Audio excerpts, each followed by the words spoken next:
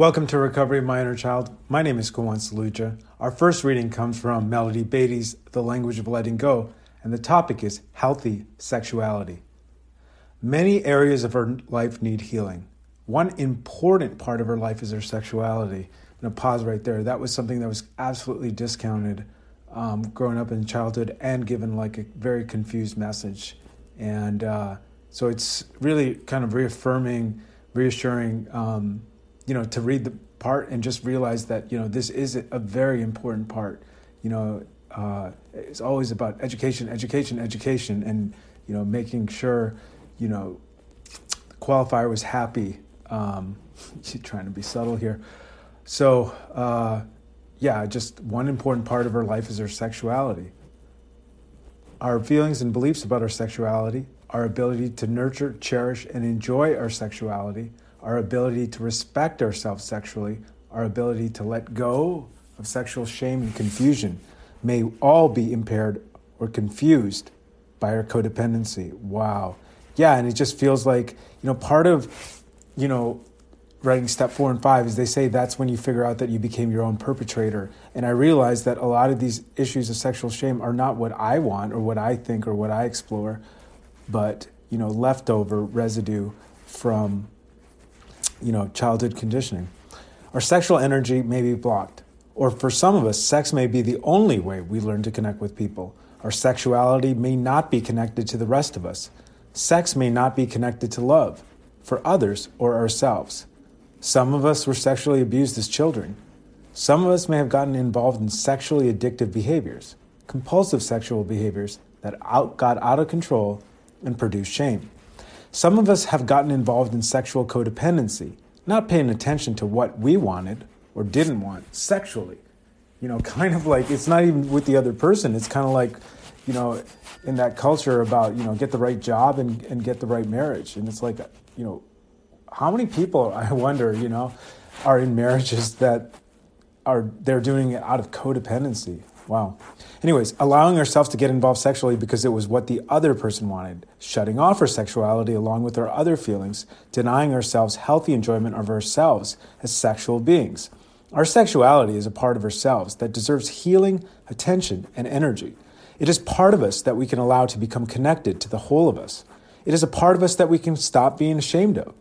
It is okay and healthy to allow our sexual energy to open up and become healed. It is connected to our creativity and to our heart. Wow, it is okay and healthy to allow our sexual energy to open up and become healed. It is connected to our creativity and to our heart. We do not have to allow our sexual energy to control our relationships or us. We can establish and maintain healthy, appropriate boundaries around our sexuality. We can discover what that means in our life. We can enjoy the gift of being human beings who have been given the gift of sexual energy without abusing or discounting that gift. Today, I will begin to integrate my sexuality into the rest of my personality. God, help me let go of my fears and shame around my sexuality. Show me the issues I need to face concerning my sexuality. Help me open myself to healing in that area of my life. Wow, that was really powerful. The next reading comes from Melody Beattie's The Language of Letting Go, and the topic is the magic of gratitude and acceptance. Gratitude and acceptance are two magic tricks available to us in recovery.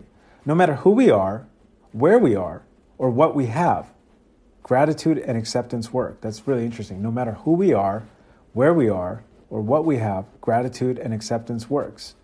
We may eventually become so happy that we realize our present circumstances are good, or we master our present circumstances and then move forward into the next set of circumstances. And I think one of the things, I don't know where this thought come from, but if I'm happy, that's weak. And if I'm weak, I'm going to get complacent. If I'm complacent, I'm not going to, strive and do all that kind of stuff. And what's funny is at the core of everything, as the things that we did as a child were about love, and without gratitude and acceptance, that love gets buried underneath all those resentments and fears and harms. Back to the reading. If we become stuck, miserable, feeling trapped and hopeless, try gratitude and acceptance.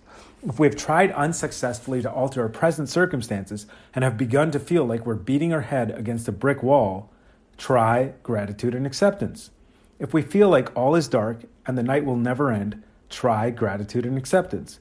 If we feel scared and uncertain, try gratitude and acceptance. If we've tried everything else and nothing seems to work, try gratitude and acceptance. If we've been fighting something, try gratitude and acceptance. When all else fails, go back to the basics. I heard that a lot. I didn't know the basics was gratitude and acceptance. Gratitude and acceptance work. Today, God, help me let go of my resistance. Help me know the pain of a circumstance will stop hurting so much if I accept it. I will practice the basics of gratitude and acceptance in my life and for all my present circumstances, all of them. Now we move to ACA, Strengthening My Recovery, and the reading is Self-Sabotage. By keeping the focus on ourselves, we will find freedom from our critical self, as well as our addictive and destructive behaviors. This is very true. I think when you just kind of concentrate on the present moment, on the next task, rather than outcomes, rather than how someone might act, there's some freedom there from the criticism. And I guess it's hard to have flow without criticism, and vice versa. Many of us learn to victimize ourselves with self-destructive behaviors. We were taught to devalue ourselves early on and had to join in on our own victimization as a way to survive. Unfortunately, the survival mechanisms we learned in order to cope hurt us just as deeply now as they did in the past, maybe even more so. Why? Because as adults, we feel we should be able to change things at will. But without the necessary skills and insight, this is almost impossible. I love that, skills and insight. In ACA, we learned that no matter when or how our destructive behaviors and thoughts started, we are capable of experiencing new ways of being. But we don't do it alone. We invite our higher power and other ACAs to join us on our healing journey. When we have enough faith in ourselves to move in this direction, we become ready to release our self-destructive behavior. As part of this process, we begin to grieve and heal the losses we've experienced, both because of our own actions and the actions of those who raised us. We learn to give ourselves unconditional love and draw upon the energy of other ACAs and our higher power. We embrace this positive support system that can get through our darkest days. On this day, I will release any negative energy so that I'm able to make the changes I want and deserve in my life. Love that part about energy.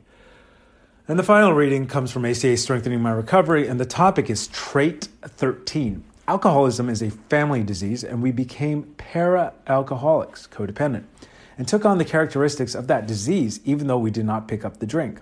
We felt like we were stark raving mad. Remember, I interviewed Lisa Romano on Unconventional Thinkers, my other podcast, and she said, when she went to her therapist, she said, well, the good news is you're not crazy, you're just codependent. So, not crazy, I'm just codependent. We couldn't see what was happening to ourselves because we were so focused on controlling others and feeling their feelings for them. Or maybe we tried to shut others down because we didn't want to see or hear anything about feelings that would make us uncomfortable. It was a never-ending cycle of abandonment of ourselves and our inner child. But we were used to it. We didn't know any better. Then one day, we found ACA. Slowly, we learned to let ourselves be present in the moment. It wasn't easy. We watched as our sponsors and others with more emotional sobriety modeled that what change looked like. We soaked it up. It was the best education we had ever had. Better than anything we learned or could have learned in school. We found something that could truly transform the world.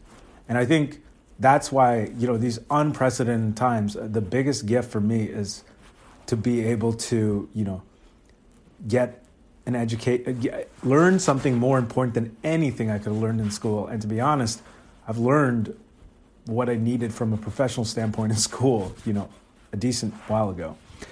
As we let go of our grandiosity, we saw that we could change ourselves if we were willing. We finally began to understand and believe that we were powerless over others and the choices they made.